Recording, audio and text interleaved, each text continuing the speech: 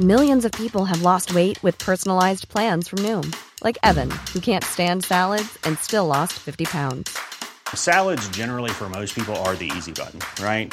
For me, that wasn't an option. I never really was a salad guy. That's just not who I am. But Noom worked for me.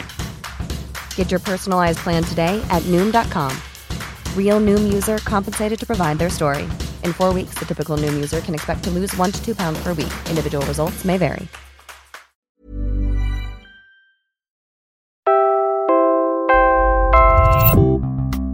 Mula sa Quezon City, ako si Trisha Aquino para kay Robbie Alampay, Puma Podcast. Malacanang is keeping mum until it gathers all the facts. That's on the collision between a Chinese and Filipino fishing vessel in Recto Bank. But there is something presidential spokesman Salvador Panelo can say for sure. As we continue to celebrate Pride Month, we'll explore a topic that's got social media abuzz: same-sex unions.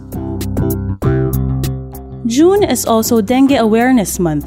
The mosquito-borne disease has already killed more than 300 Filipinos, and that's just in the first half of 2019. And the world is finally paying attention to the violence in Sudan. We'll tell you what you need to know to start. These are our headlines for today. I'm Trisha Aquino, Puma Podcast. Malacanang is still waiting for the facts around the collision between a Chinese and Filipino fishing vessel last June 9 in Recto Bank. While presidential spokesman Salvador Panelo won't talk about the details, what we do know, based on the fishermen's accounts on the news, is that the Filipino vessel sank, rousing the Filipinos from their sleep. They say the Chinese abandoned them. Thankfully, the Filipinos were able to seek rescue from a Vietnamese fishing vessel that was also in the area. With investigations both Filipino and Chinese underway, what Panelo will acknowledge is this: the Chinese aren't actually allowed to fish in Recto Bank. This is part of our EEZ, or Exclusive Economic Zone. Here's his exchange with Business World reporter RJ Balinbin during a press conference today. I just want to hear from you, sir. Are Chinese fishermen allowed to fish in Recto Bank? Are they? Masyado mong obvious yung tanong mo. Ang sagot siya, syempre, hindi. Okay. Of course. Pero hindi pa natin alam kung nag-fish sila doon. Yun na nga ang sinasabi ko sa'yo. Hindi pa natin alam. Kasi meron ang conflict na mga version. But you're saying that they should not be there. That's correct? They should not be there. Basta teritoryo natin, nandun sila. Mali yun, syempre. Alright, thank you. Same-sex unions. You probably have an opinion about it, but as we continue celebrating Pride Month, let's hear from the LGBT community, the one that has most at stake in the issue. What is the reality that LGBT couples face? Here's one aspect of it. Sa batas po natin, yung inheritance, for example, no? Pag matagal na kayo magsama, 40 years, 50 years, nagpundar kayo ng bahay, lupa, ng kotse, together, pareho kayo ng income nun, sinama nyo, di ba? Pero syempre, usually nakapangalan yan sa isa. Kapag may nangyari na dun sa iyong partner, sino makakakuha according to law? Okay. So according to law, kung yan ay nakapangalan sa'yo, ang makakakuha ng ari-arian mo, 50%, pwede mong i-bilin sa isang last will and testament, kahit kanino mo gusto, 50%. Alright. That was attorney Jesus Falsis being interviewed on the state-run show Pros and Cons. Falsis is asking the Supreme Court to legalize same-sex marriage. Hindi yan pupunta sa LGBT partner mo kung hindi mo nalagay siya sa last will. Hindi siya automatic. Hindi automatic. The other 50% will go to your family, which means, says Falsis, if you don't have a last will and testament, 100% of what you own will go to your family. None of it will go to your LGBT partner.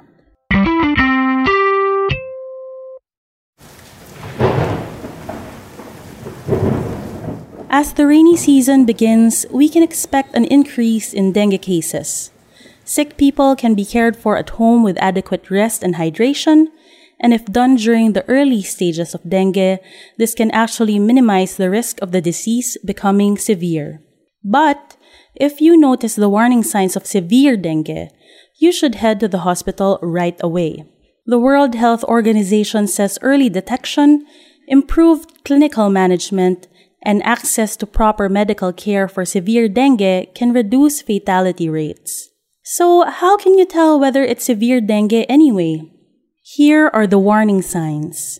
If you live in a dengue-prone area and after days of fever you experience a drop in body temperature below 38 degrees Celsius, accompanied by severe stomach pain, persistent vomiting, fast breathing, bleeding gums, fatigue, restlessness, blood and vomit, or drowsiness. Again, says WHO, early and appropriate medical care saves lives.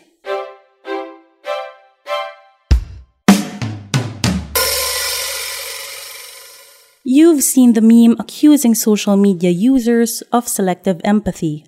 Supposedly, they care more about the fire at Notre Dame than about the violence in Sudan.